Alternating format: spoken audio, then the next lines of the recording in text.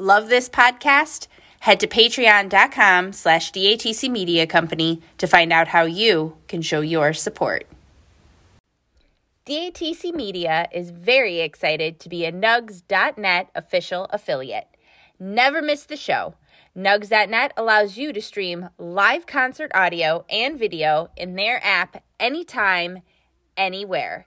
Listen to last night's show with premium sound quality and official soundboard recordings. Watch a stacked archive of past live performances from countless artists and access future subscriber-exclusive live streams. Easily keep track of your tour highlights with shareable playlists and more. Take a scroll through and you'll quickly see why Nugs.net is my favorite app. Link in show notes to start your 7-day free trial. Nugs.net, where live music lives. A member of the DATC media family. I'm playing the game at, whatever the Acura stage or wherever she was. And I think it's those little like tips and tools and tricks that we share with each other that, especially when we're in early sobriety, that really make a difference. If you can't find somebody who's sober, who's, a yellow balloon person to be in the show with, like, how can you make your experience as much about you and your higher power and your, kind of being in the music as like anything else, to not distract from what you came there to do. And so that was funny when she was talking about how she called me, because I thought of that. I thought about introducing her to the game. I made of myself that I play.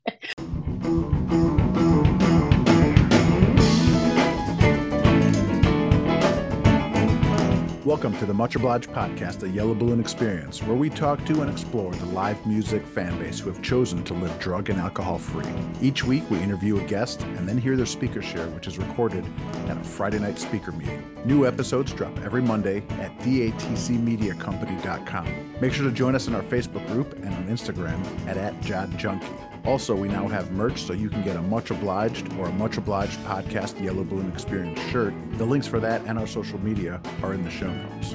Now on with the show. Then truth be told, if you are willing and that promises fulfilling is the time to show.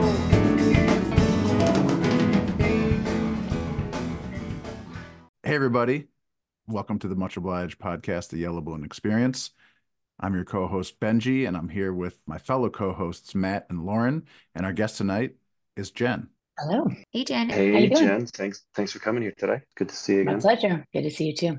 Man, your share this Friday night was absolutely spectacular. It was just wonderful, and it was really great to hear your story. And I think one of my favorite parts is seeing Cece sort of gush all over you and just be absolutely in love with you. And it's a beautiful thing to find that, I was going to say brotherhood, but sisterhood right. in recovery. Yeah. Especially considering that we raged for many, many years, early morning, late night, in many places, New York and San Francisco and New Orleans. And I remember that conversation that she was talking about that happened like every year at Jazz Fest.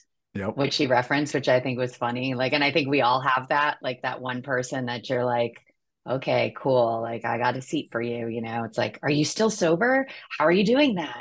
Oh, can that be any fun? Like, what do you mean? Like every year, almost guaranteed, at 4:00 in the morning, somewhere that conversation happened between me and Cece.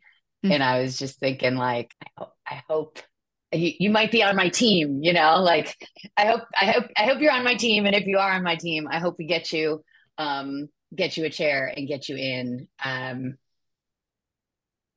when it's time, we'll be ready, And so we were, which is how it works and is really cool stuff. Yeah. You'll appreciate this. So we were just recording the interview with Murph, and I told him that I said that CC has the recovery crush on you, and I think I've got a recovery crush on him, and so these will be good back-to-back episodes. Nice one. So, love it. Can you talk to us a little bit about coming into the rooms of recovery and coming into the Yellow Balloon community? 17 years ago, the world looked a little bit different. Congratulations on your anniversary, by the way.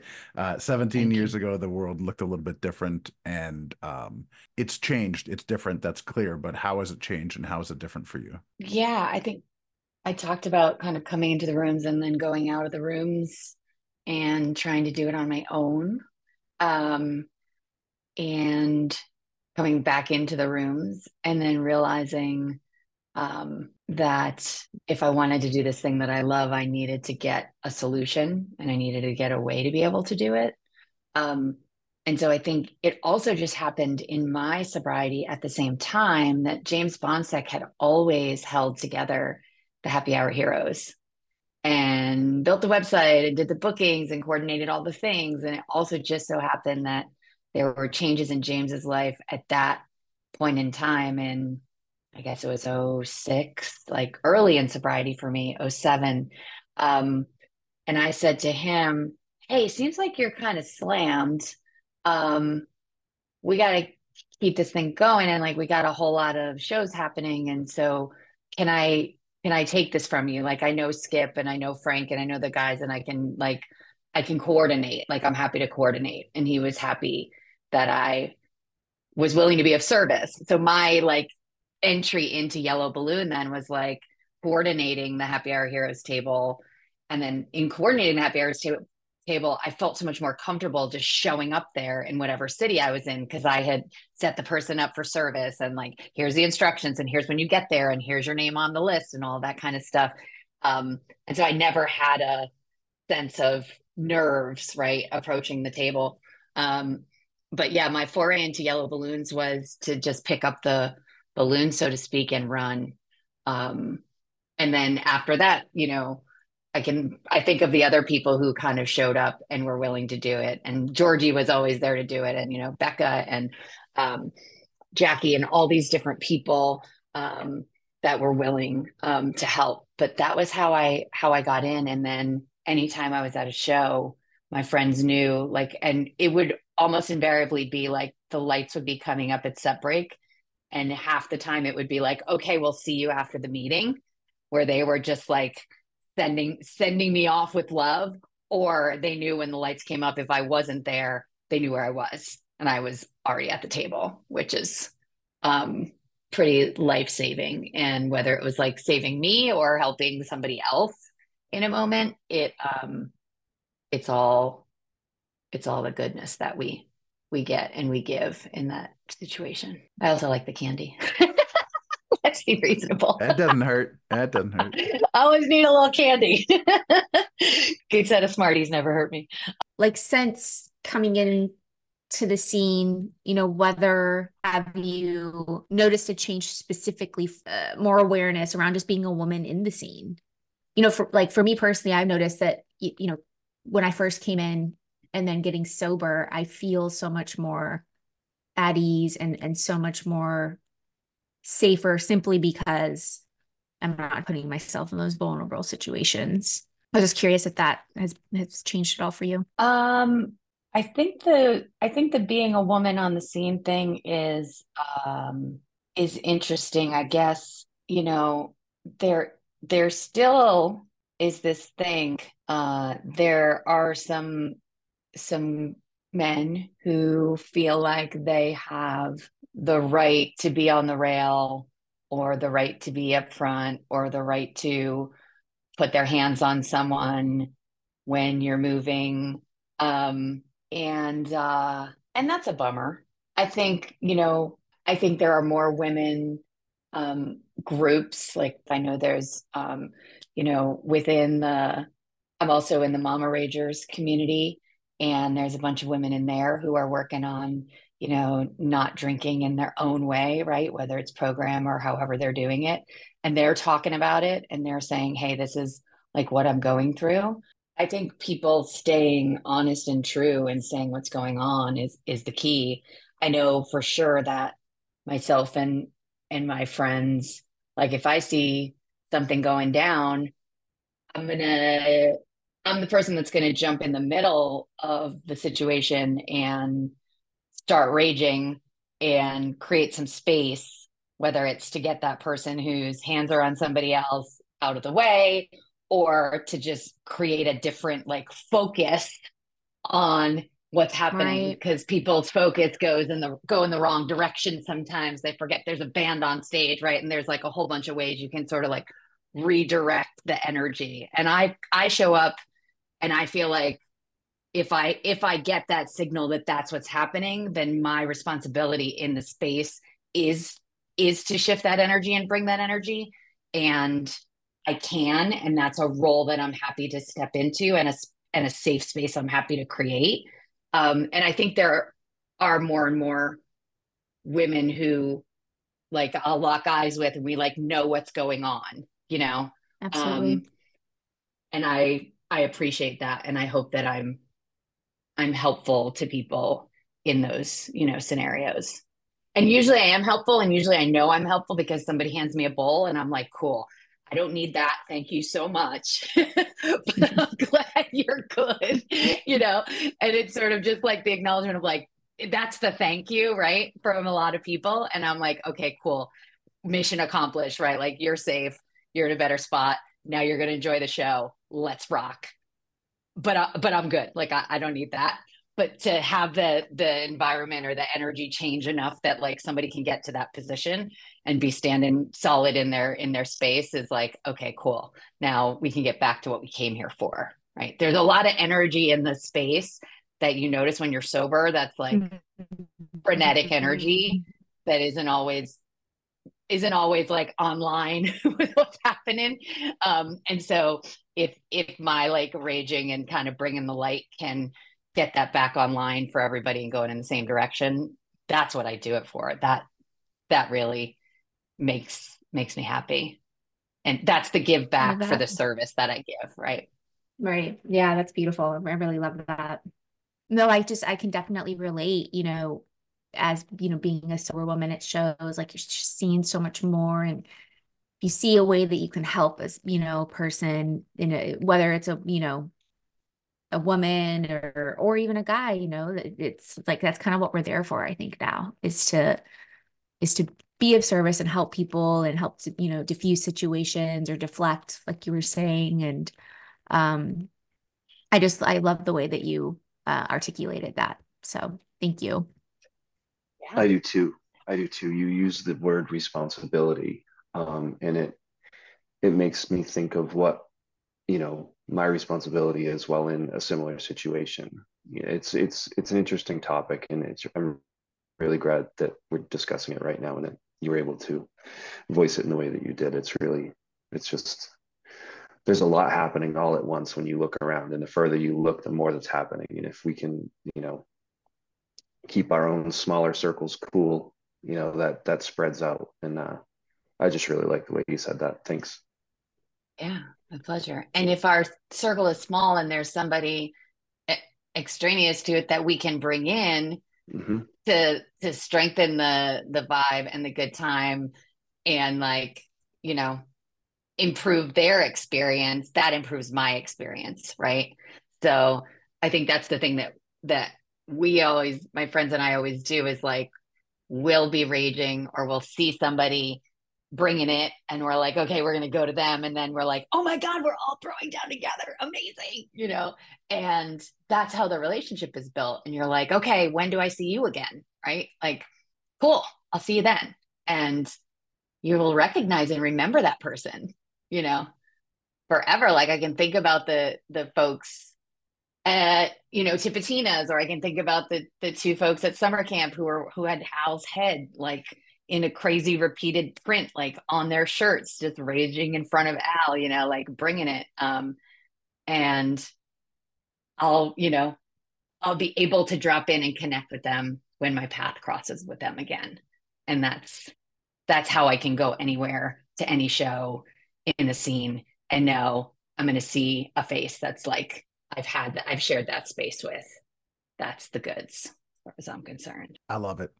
I love it. You've got such a good handle on the joy and fun that we're supposed to be having at the show, and the responsibility to make sure that other people are also, have the capacity to do so. And the service work that you do for the Happy Hour Heroes is it's a game changer. I don't know if we've ever shared this, but the Happy Hour Heroes were there when I hit rock bottom, and Mow Down 4 was was that relapse that set me over the edge. And I think about like those core memories of Mow Downs with the Happy Hour Heroes, where they were there to pick me up and put me back together when I needed it most. So and conjuring Yeah. names like Georgie and James and Brian DeBats and those guys. I mean those guys were Marcus. Yeah. Marcus. Marcus. Yeah. Exactly. So I love it. Yeah, one of my conversations when Cece was talking about when she was having a hard time at that jazz fest, at her first one, and we got on the fairgrounds together, and she was kind of having this experience of like, people, which you have, like when you're like, oh, I can't just lose myself in the way I'm used to losing myself because I can't drop into whatever my choice substance is to check out. Right. And so I'm really here. We had this great conversation. I think it was at the Congo Square stage where I was like, do you want to know what I do? And she was like, yeah. And I was like, I'll step into any space and rage and dance as like small and tight, but big and hard as I can, knowing I'm not going to hit anybody. I'm not going to smash anybody.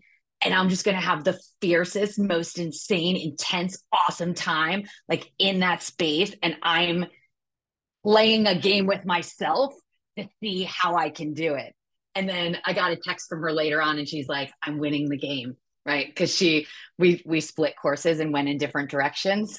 And I was like, so just like, that's how I had to like, then I didn't have to worry about you or what you were doing or what you had in your hand or anything else. I just had to think about me and the music and my body aligning to the music and just going the place where I was always wanted to be in the music anyway. Right. And so that made me so happy when she was like, okay, I'm going to go, and then I got the text message, like, I'm winning the game. I'm playing the game at, whatever the Acura stage or wherever she was.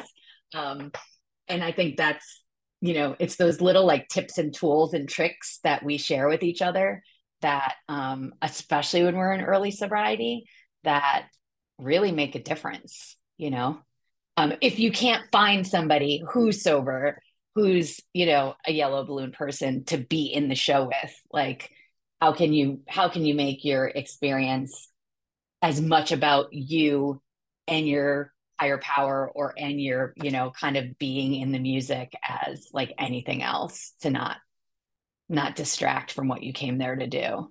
And so that was funny when she was talking about how she called me, because I thought of that. I thought about introducing her to the game. I made of myself that I play. But it's really funny because everybody thinks like I'm going to smash them, because I rage. But I don't need a lot of space to rage. Like you could give me like 6 inches on either side and I'm good and I'm going for it. And I'm not going to hit you, kick you, or knock you down. If you're trying that drunk, you're not going to do as good as me. You're going to trash some people, hurt yourself, and probably fall down. And like I get a little bit of like a joy out of that, just like, because then that's the other thing I can do. And I think about my responsibilities. Like these people over here, they probably need some gum. They need some candy. I might hand them some sugar. I might rage a little bit and like kind of like refresh the sort of like burning some incense, right? It's like refresh the scene and then like I can keep on moving, right? And hopefully that leaves that little space in better sense and better feeling. So I don't know if you have any games y'all play with yourself in your rage, but that's my trick that I play with myself sometimes when I'm trying to get out of my head. Yeah. I'll share about that in a second, but you reminded me there's a great story from one of the ladies in the fellowship, and I believe it was Alpharetta, like 17 or 18, maybe 19. Lauren, you might remember this, where she was just dancing. Like there was a group of like 30 or 40 fells together dancing, and she was going for it, and security came over and thought that she was like ODing or wigging out or something. And they were like, "Do we need to help this person?" And they were like, "No, she's just dancing." And they were like, "Are you sure she doesn't look okay?" And they were like, "No, no, no, she's cool." That's She's so okay. Checks out. That's amazing. I love it. Yeah. Yeah, sometimes when I need to refocus during the show, right? I get distracted and my mind wanders and I'm like, no, I just need to be here. I go back to the stage mentally, right? Like refocus on the stage and say like, what did that person do before he got on the stage? Like, did he practice today? Did he talk to his family today? Like, this guy is entertaining me and he's entertaining all these people in the room, but after this, is he going to call his kids at set break and FaceTime with them and say goodnight because he's a human who's having a human experience also. And when I do that, it removes the clutter that sometimes makes, all that noise in my brain. And, it's one of the benefits of social media is, you could see people who you only ever see on stage, and then you could see them with their kids and you could see them like experiencing stuff like humans because they're also humans, like believe it or not. Yeah, totally. So I'm glad to know I'm not the only one who has to like sometimes actively work on being present. Oh yeah. Because it can be overwhelming. The energy can kind of take you off your rocker, right? Yeah. And sometimes then it's just like, okay, what is Rob doing? Then I'll like pick or what is, Stasik doing? Or what is Chris doing? What are his feet doing on the drums, right? Like, so then it's just like I'll just dial in on the one instrument and phase the other stuff out and go, Right. whoa, there's a lot going on there. And then I can then I'm like, okay, cool. Then bring Joel, then bring, Brandon, then bring everybody else. And then I kind of get it back. But sometimes you peel back the layer and like start singularly, right? And then also kind of, because there's so much, each of them are doing so much, right? Yep. Like there's so much juicy goodness in each of it. Like, and that's what it sounds like amazingly in whole, but it's also pretty amazing on its own too. Yep.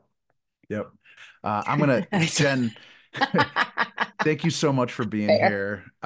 You're a rock star, you're amazing, and we love you. And I'm grateful that everybody's about to get to hear your story and hear your shares. And if you go to a Mo show and you see a yellow balloon at the table, or you see a yellow balloon table, it's because Jenn has done her job and has made sure that it's a safe place for us to go. So thank you for doing what you do. Come in and see us. Yeah. And with that, on with the show. On with the show. On with the show. Thanks, y'all.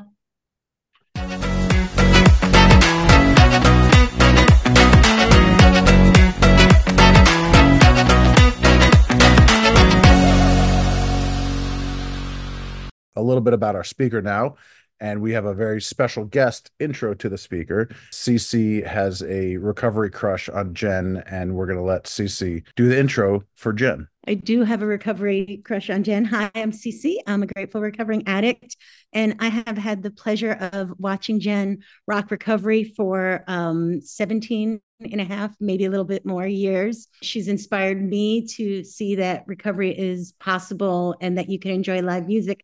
And I have witnessed her energy at Jazz Fest. I have witnessed someone come up to her after a show and thank her for bringing such an amazing energy to a new Master Sound show at the House of Blues.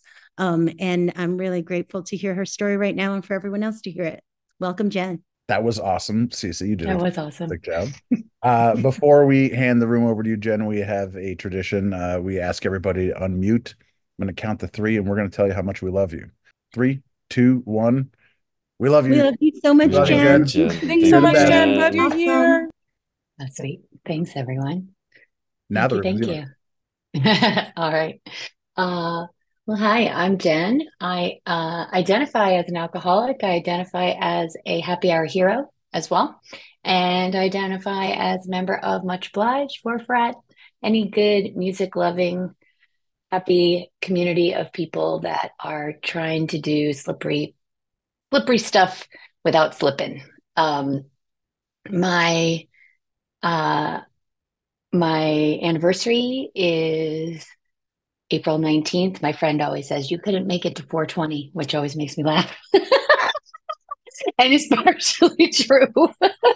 So April 19th, 2006 is my sobriety date. I have my program is that I do have a sponsor. I live in Austin, Texas, and I do have a home group here in Austin, Texas. Um, so background on, for me is I woke up that kind of kid who felt like if I was perfect, that you would have to love me. And so that set this tone of like constantly striving and constantly feeling like I was letting people down. It led to me not even being able to feel the successes or the celebrations. It led to me kind of constantly being on a wheel of I can make you laugh, I'm so funny, I'm the greatest, I'm all of these things, to try to feel comfortable. I didn't feel comfortable in my own skin. um I can't tell you when or why. I know I just have had my dad, who is like my guy, say to me, I love you. You're so beautiful and so thoughtful. And the only thing I could respond to that was to say, like, you're wrong. That was the voice. Like, you're wrong. You don't know. You don't know how this works.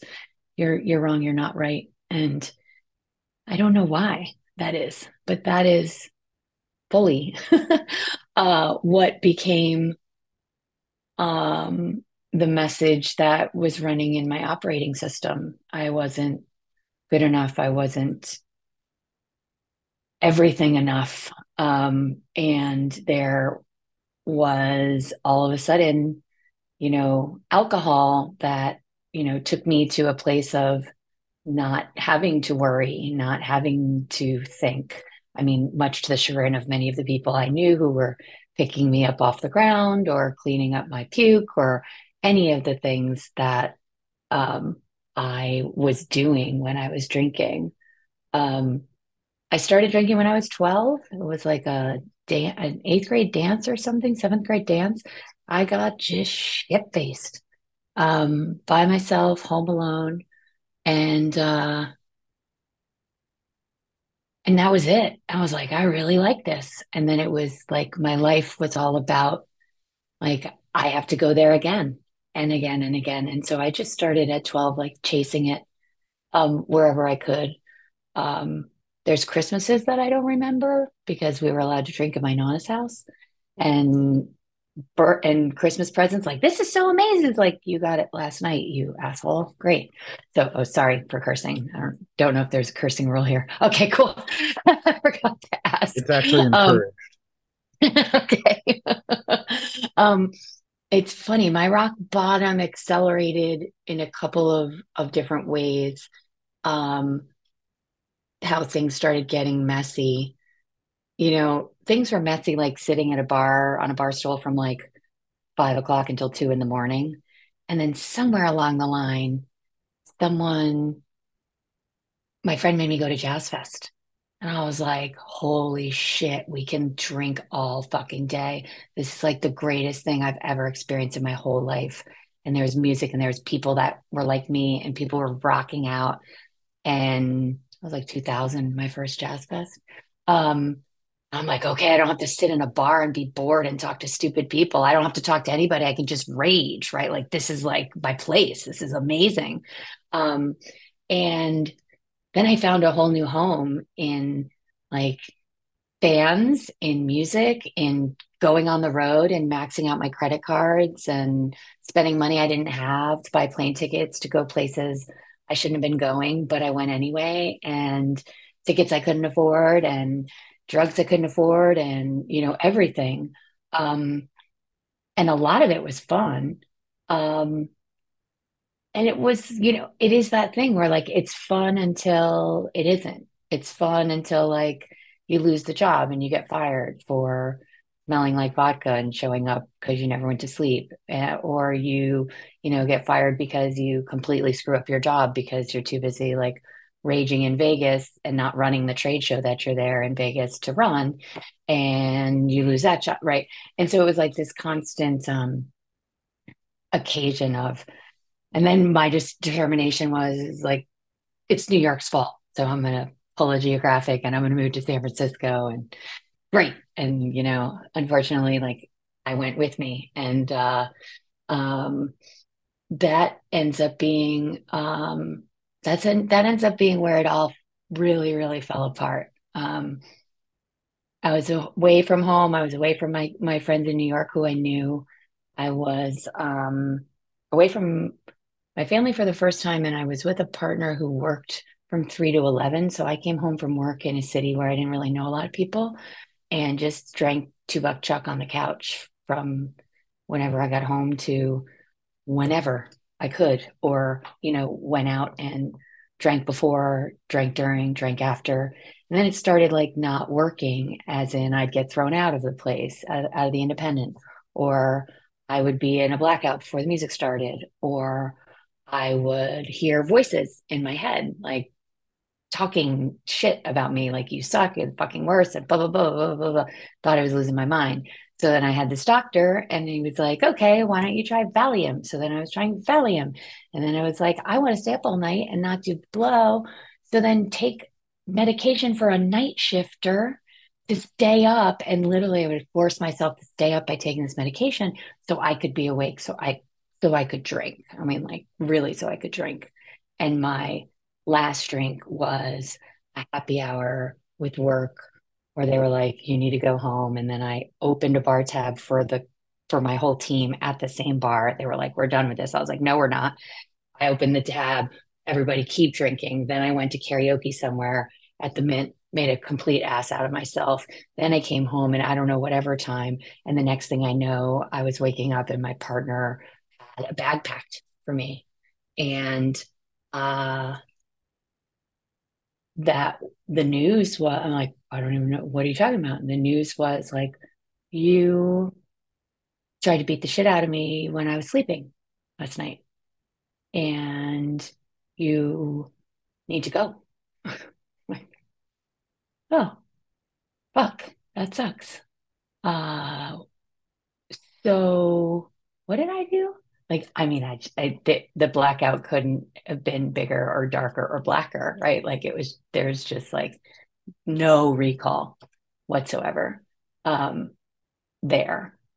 And as that kind of came to me, it was like, huh, okay. And then, there's more information, because there's often people around us in our lives who protect us and, you know, keep our secrets or help make everything look okay. And so the conversation, like, he's like, leave for right now.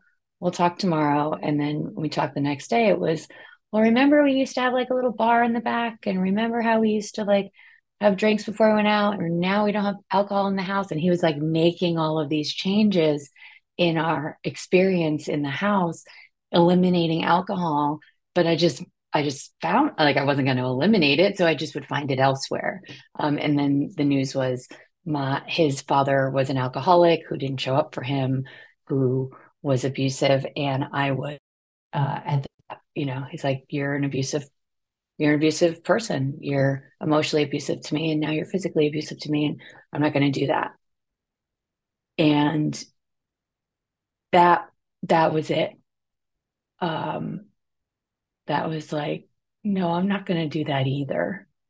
And I was fortunate in my life to have bumped into Lynn Lesh on the front row at the Sanger, who has now 44 something years of sobriety. And the night that I met Lynn Lesh at the Sanger, I handed her a vodka drink. I handed her ecstasy. I handed her mushroom chocolate. No, thank you. I'm good. I handed her my whole bag of stuff. I wouldn't find out until so much later how many, like, 25 years sober she was at the time. But I knew in that moment, like, oh shit, I'm screwed. I don't know what's going on. And I got to call Lynn Lesh, and she'll help me. And so her message was really simple. And it was such a relief. like the first thing she said was, you don't have to drink anymore. Like, that's the craziest thing you'd ever hear. Like, if you're me, that's like the absolute most ridiculous thing. Like, and it sounds so simple. It's like so easy. You don't have to drink anymore. You never have to drink again. Like, what world is this? Right. But it was like, it just starts with like, you know, stringing 2 minutes together. And then it starts with stringing 60 minutes together. And like, you know, can you not drink for the next 60 minutes? And can you call me in an hour? I'm like, sure, I can do that. And then she's like, okay, you're doing great. Call me in another hour. Right. And then we did it like, call me in 12 hours. Right. And so there was this like, okay, this is what I'm going to do. And uh, I feel so fortunate that I had that Lynn as this person in my life who did everything and didn't stop and did music and was so powerful, such a powerful presence just in general. And obviously there's a reason why I was so attracted to her on the rail. I needed her. She was holding my seat, right? She was keeping my seat warm for me. Um, the the program for me was bumpy to begin with. I went in and I didn't want to drink, but that didn't necessarily mean I had willingness to do what you told me to do. Like, I'm still a little obstinate asshole in my greatness. And so I went into a meeting and I got a sponsor and she told me to call her every day. And I was like, I'm not fucking calling you every day. So she fired me like quickly. And my thoughts on program at that point were like, fuck this, I don't need this. But the result of quote unquote not needing this was also, because I loved happy hour so much, was also me moving out and having a sublet and running home from work at 5 o'clock and going to bed at 5:30 at night and like not being awake when happy hour was happening so that I would not drink. Like, that was my like program of my thoughtful life, like going to sleep at 5:30 at night when I was 32 years old. And I'd wake up at 4:30 in the morning and be like, damn, I wish I lived in New York because I could get anything in New York at 4:30 in the morning. San Francisco, I didn't have that goodness in San Francisco, thank God. But I put time together and eventually I eventually got to the point of like, all right, I'm going to go see music. And it wasn't what Lynn, I didn't get to have what Lynn had. I didn't have this purity of the music and me. I still was in my head. I still was uncomfortable. I didn't have a program for how I felt not being able to check out like everybody else was doing around me. And so that was in my like early, like 60-ish days. That was a white knuckle bottom for me. Was I'm at a show in San Diego seeing Mo, and I can't get back far enough away from everybody. I'm like outside the venue, like the music is hurting my ears and I'm hurting. And I finally just said to myself, like, okay, like this isn't it. Like this is not working, right? Like this is your favorite thing in the world and you want to literally run away. You're literally in pain hearing this right now.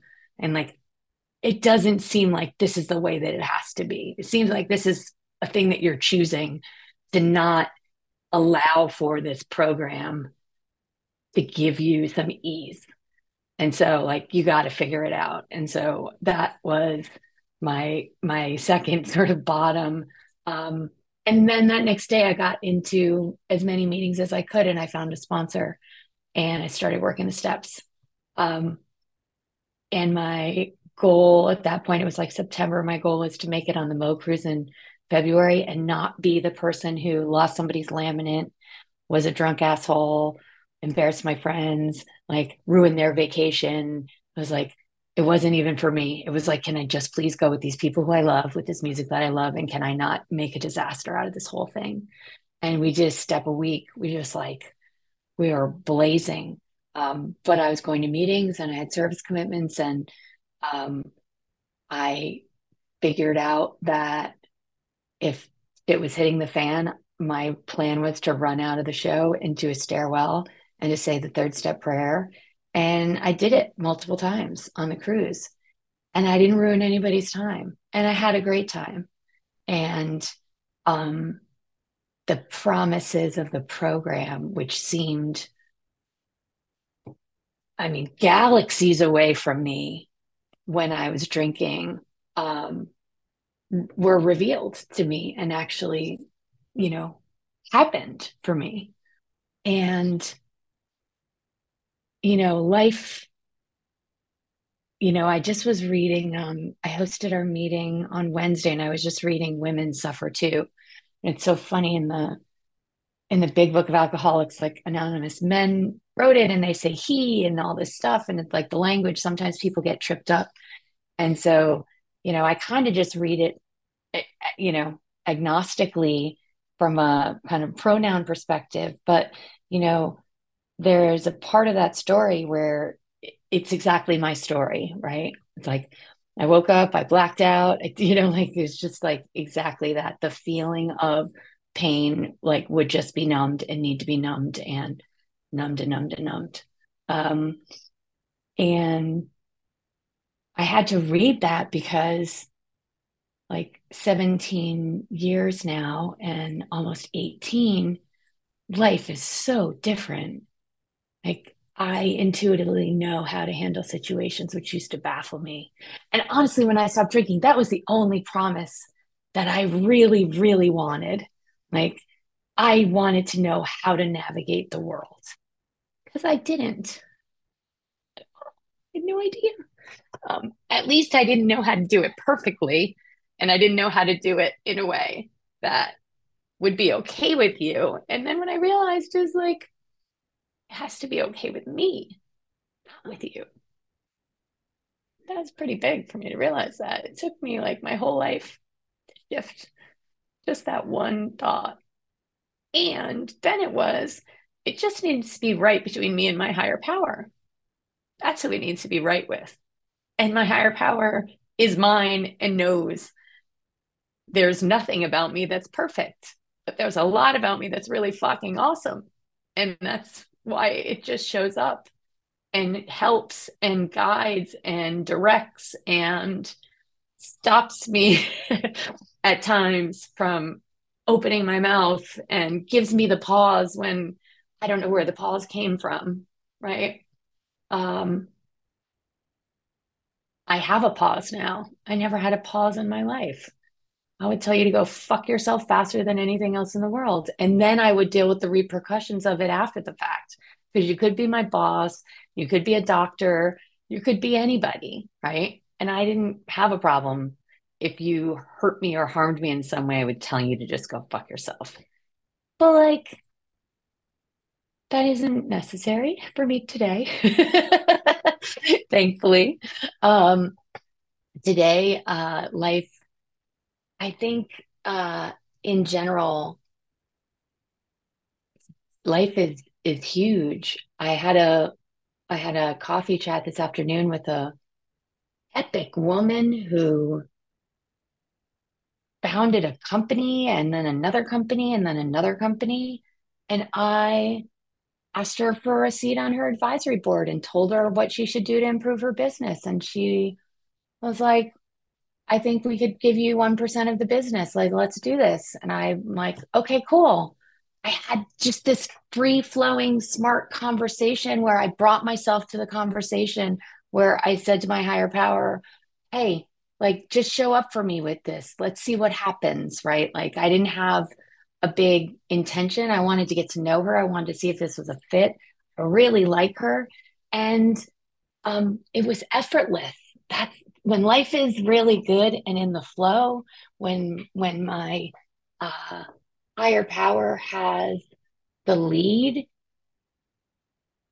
there's an effortlessness to life that is like the best thing ever. I have a 6-year-old, so it's pretty cool and pretty crazy. to be kept on my toes by a tiny human,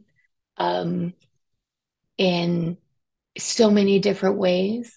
And I'm so thankful for that. I mean, and I think in that blackout, in my madness, I think it always about the fight in my relationship at that time was how I wanted to be a mom, and he was not going for it.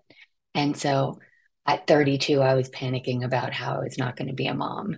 And at 41, I was going through a divorce and was not in a relationship. And at 42, I gave birth to a beautiful girl who is my light and shining armor. Sometimes she's got me more than I've got her. Um, and that is not something that I did by myself. Um, that is me getting out of the way a lot. That's me cleaning up my side of the street. There was a lot of mess.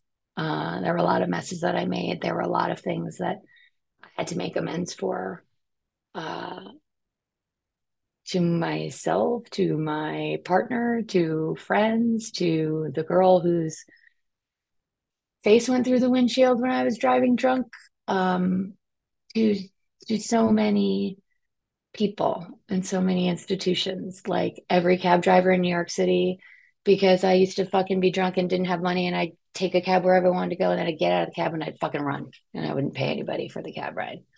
I mean, just like the mess, right? Like my friends used to always say when I was like running around drunk at a festival, like, "Are you writing another chapter in the wreckage book, Jen?" And I would be like, "Yeah." And then the next day I'd be like, "What did I do?" Right? Like I don't have any moments of horror or panic of like, I don't know what I did. Like I know what I did. And I'm not always doing it right. I'm not always doing being a person right. I'm not always doing being a partner right. I'm not always doing being a mom right. I'm not always doing being a fucking PTA, whatever the thing is, do all the things for school, bring all the things, volunteer for everything. I'm not doing it all right. I'm just trying my best. And that's that's all I can do. And when I'm there, I'll give it my all. I'll give you my heart. I'll give you the shirt off my back. I'll do anything for you if I can help you in some way, and you can let me know. And I'll do that because that's who I really am, actually. It turns out. And so pretty cool to have the opportunity, as I have gone through sobriety time and program time, to walk in my, like to take steps and be in my body and be conscious and dance and scream and sing and be exhausted, and be so super grateful. My friends, the normal people, right? They're like, "Where are you going?" I'm like, "Oh, I'm going to fucking St. Louis." And they're like, "What are you going to do there?" I was like, "I'm going to see Mo there." "Who are you going with?" "Myself." Like, what? Like, huh? It's like, I can go anywhere in the world I want, and I can go there by myself. I'm not ever truly by myself. My higher power is with me, but I can show up and be in a community of people. And there's people I know everywhere. There's people I know in New Orleans everywhere. I once went to Jazz Fest by myself for the entire 2 weeks. And I was like, "Oh, I'm going to Jazz Fest." I wasn't by myself for a minute because all the people that I love are there. Everywhere you turn around and see somebody that you love. And so, like, the greatest gift for me is kind of interesting. The greatest gift for me was like finding the live music community that I didn't have, using it as a place to write a bunch of chapters in my wreckage book, make a bunch of a mess. And and at the same time find the person that was representative of light and sobriety and goodness also in that community, to know I could do it and I would have help and I wouldn't have to do it alone. And a friend of mine here in Austin says, you're only as alone as you want to be. And that one gets me every single time, because I still do feel this alone, this sense of alone, whether, and I think that's just the new way that ism plays out, right? I'm not drinking. I am practicing a program. I'm praying. I'm meditating. I'm being of service. And that dark hole of, whatever that is that I was always filling, smaller now, but it's still there. It still needs a little bit of cover sometimes. And it is always when I'm like, oh, I don't have anybody. I don't, that I'm like, I'll hear Lisa say, you're as alone as you want to be. And I'm like, oh, just pick up the phone. Just pick up the phone. But it weighs sometimes it weighs 5,000 fucking pounds, that phone. I can't tell you why. Sometimes it's really hard for me. That's the one if I could have a magic wand, I could change anything about my sobriety and me, it would be that I would not feel like the phone weighed 5,000 pounds. I would feel like the phone and calling people in the program and saying, hey, how are you, is not only the best and the easiest thing, but a super effortless and such an impactful thing. When people call me and they're like, hey, how you doing? I'm like, holy shit, I'm so glad you called me, every single time. But to dial the phone, it's like, oh my gosh, I'm just outing myself, because this is the one thing I think there's opportunity for growth and improvement in being connected, right? Thank God we have Zooms and we survived COVID in this setting, right? That was the craziest thing ever. And it's so weird still to share and not hear people laughing. That's fucking weird. Let's be realistic. But it's okay, right? Because there's some people there who can that day be on camera and and let me see that you're laughing or that you hear me. And I can't be on camera every day on every Zoom AA meeting, so I don't expect everybody to. But the couple people that are there, that let I see you and I hear you and I understand what you're saying, and this is making sense to me or helping me in some way. That's where the goodness is.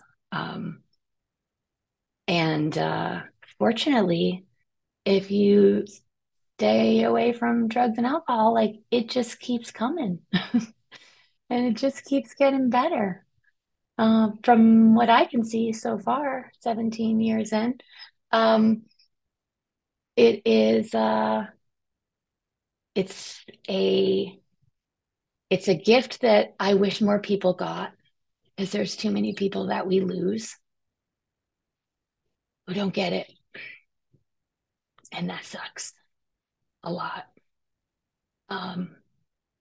So I wish that there was a way that more people could get the gift that I got, or knew someone that was shining a light that they could say, hey, I'm fucking blowing up my life right now. Can you help me figure out how to not do that and how to not burn every fucking thing down to the ground? Could you please help me try and figure out how to not do that? It's not everybody has that. But we have that in these communities and in these rooms. And I think we bring that. I see us bringing that to others. I got to be at the table with Benji at summer camp, and this man is shining his light. It's freaking awesome. He made my light brighter just standing next to him. And that's that's what we do. That's why we're here. And for me, that's what it's about. So I am a very super, super grateful, sober, rager, fester, mom, daughter, friend, Jen Ritchie, who is super thankful for the time I got to be with you today. And I think I'm going to end it there with really a ton of gratitude. Thanks. Thank you, Jen. That was awesome. The room is open if anybody would like to share. Cece, please go first. I was going to try and be good and go last. Jen, thank you so much for that beautiful share. I have heard your story before. One thing I resonated this time was I remember my second Jazz Fest, which was the first one that I ever did a late night. And I was outside after the 420 party at 7 a.m. and someone handed me a fresh like vodka tonic. And I was like, what? We can do this at 7 a.m.? Like we can take a vacation and drink during the day. This is the best ever. I have arrived. And and I had forgotten about that moment until you said and for me what happened was the live music just became a great place where I could be an active addict, and it was okay, and music festivals and all that fed into that. But another thing I feel like similar to you said, Lynn, was this woman that showed you that it could be done. You shared your story with me like 3 days after you got sober. You told me about your friend that, I'm like, how did you do this? She said, call me back. She said, call me back. And then when you moved back east, and I'd see you at Jazz Fest, and every year you were so tolerant of me. I was this wasted person with wide eyes that was like, you're still sober and you're coming back. Are you having fun? Why are you here? Like, is this really working? Why would you do this? And how, I guess 16 years, I did that to you. And then finally 2 years ago, I called you at Jazz Fest and I was like, I'm struggling. It's like, this sucks. Why am I here? It's my first sober Jazz Fest. And you said, meet me on the fairgrounds. And you went to that flagpole meeting and there was no one there but you and I, and you introduced me to your friends. And you gave Lynn and I a chip in the gospel tent. And later that night, I was on my own up front on the rail at DBA, watching amazing music at 5 a.m., just loving life. And so thank you. And I'm so grateful for your story. I'm so grateful for you. And I'm going to stop babbling. And yeah, she's my sobriety crush. It's true. I want to be like Jen. I want what she has. Thank you for letting me share. Thank you. We're going to make sure to say I'm somebody's sobriety crush. Baking buttons. Just kidding. My name is Ben. I'm an alcoholic and a drug addict. And Jen, thank you so much for sharing your story here. It's really beautiful to hear. I feel like I share this all the time, but I love when I hear somebody's story for the first time and I'm just able to like nod my head and be like, yup, I had that. I thought like that. I felt like that. I acted like that. And a couple things that you said really stood out at me when you talked about drinking $2 Chuck by yourself in your room. I remember getting drunk with friends as a freshman in high school in a dormitory at a boarding school and thinking like, this is awesome.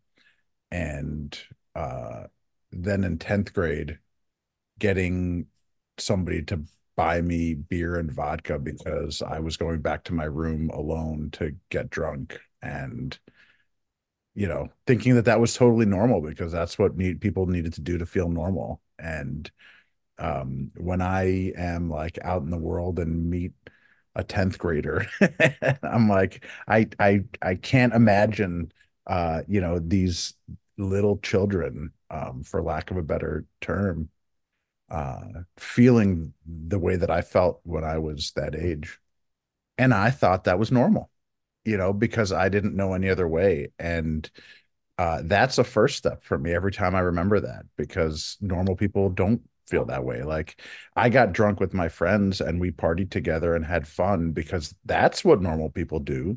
But normal 10th and 11th graders don't sit in their room and when they get somebody to buy them vodka, the guy says, what kind should I get? And I'm like, the one in the plastic bottle. And he's like, why would you get the one in the plastic bottle? That's the cheapest, most disgusting vodka. And I'm like, well, it's cheap. That's a good thing. And when you're drinking vodka out of a plastic bottle, nobody asks you if they can share it with you, right? Like, nobody wants some of that, and when you fall, it doesn't break. It's like cheap shit vodka, like pop off, like that's for an alcoholic. Like, that's utilitarian right there. Like, Ooh, we drink yeah. because we like the effect produced by alcohol. Like, I'm laughing, you're laughing, like, that's sad shit, that's sad shit for a 40-year-old, for a 10th grader. Like, that's pathetic. Yeah. Um, but then the other thing that you said that I really related to was when you talked about intuitively knowing how to handle situations today. And the end of that sentence is uh, intuitively knowing how to handle situations which used to baffle us. And I was baffled by everything. Like, I did not understand why you were mad at what I was doing when I was just trying to survive. And I didn't understand why everything I touched turned to shit. And I didn't like the list of things that I didn't understand was significantly longer than the list of things that I did understand. And I had this expectation from the 9 step promise that I was gonna just fucking know how to do shit, right? Like, I was gonna like cross this line and like, now that I've reached this milestone, I fucking know how to do shit. And the answer is that hasn't happened.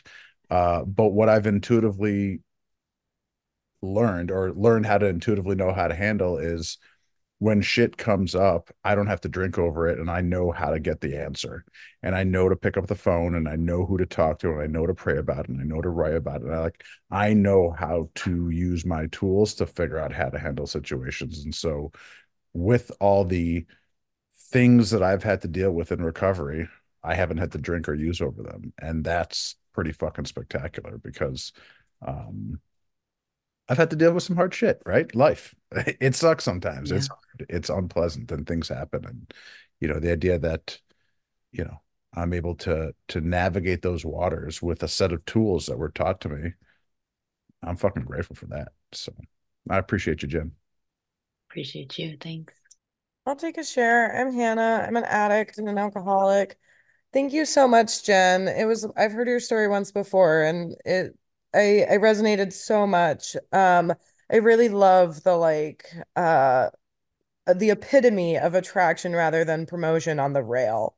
It's like it's just so I mean, it's just such a beautiful symbol of like where you can go if you're sober and what you're capable of. And I feel like since when I first got sober, I did a ton of fish shows by myself. And it was because I like finally had the wherewithal to like book flights and drive, and I owned a car and like all these amazing things that happened when I got sober. And that was when also more and more of my friends who were still using were like, I think I need to get sober. I think it was like, and I didn't say anything. They just knew I was sober. I was hitting all these shows, riding the rail, having a blast, showing up, and really showing up, like feeling good and being really tuned in. And I still get a lot of, those people who years later are like, are you still sober? Like, because you see these people at all of these shows living these lives that are just so happy, joyous, and free. And sometimes it's hard to believe that like they haven't continued or gone back to using drugs or whatever, especially when like, that was the main driving force. I mean, the music was always the like the hook, but then it was like, oh no, the party. I stayed for the party. It was like, and then it was no longer about the music.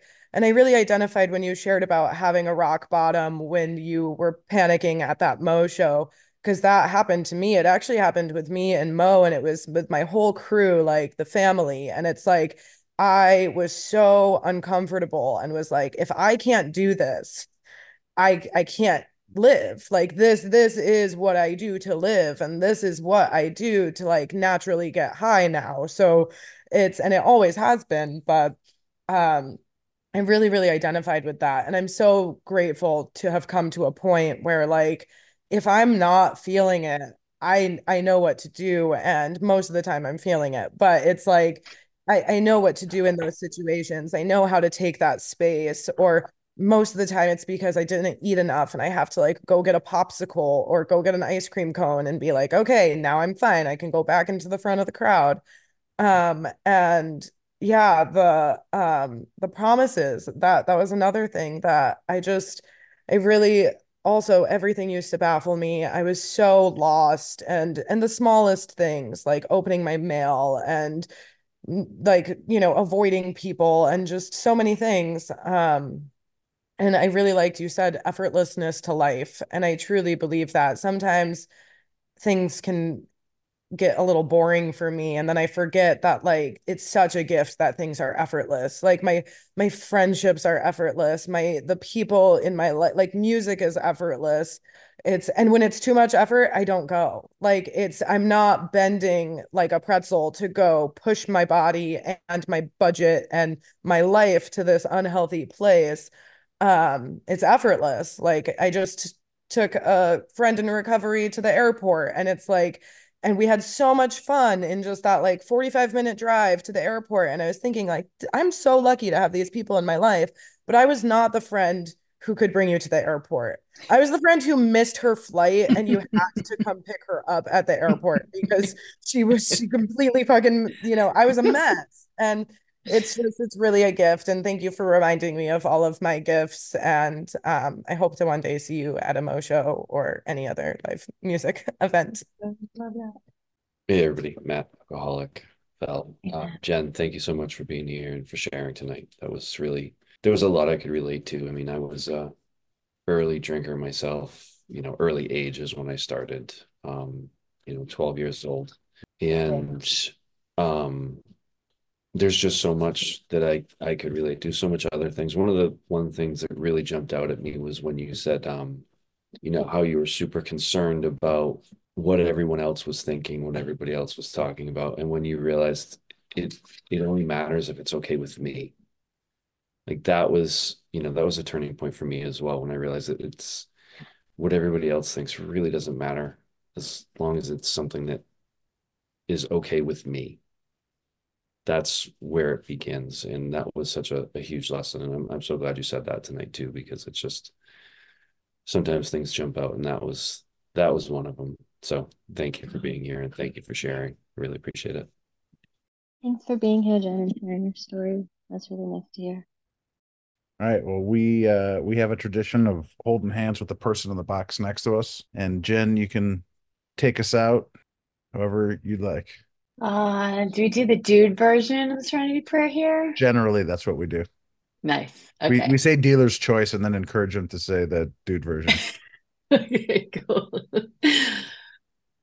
Take a minute to take a deep breath and to send some love and light to that person out there who thinks that they don't have any support in this world.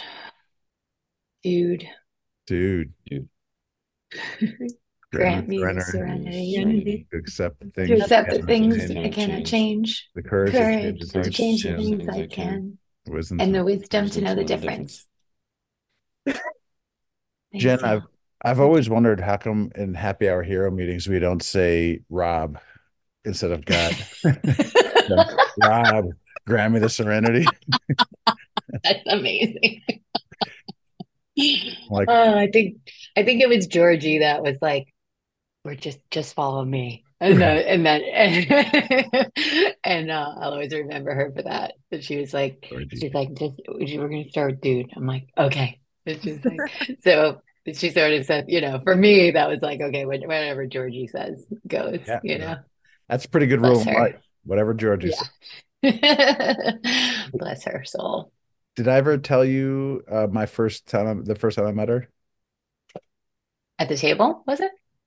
So it was at Fish in Brooklyn in 2004, the night that Jay-Z came out, and I was trying to get sober, was not doing well, and I was like, I didn't want to go up to the table because, like, I'm better than those people.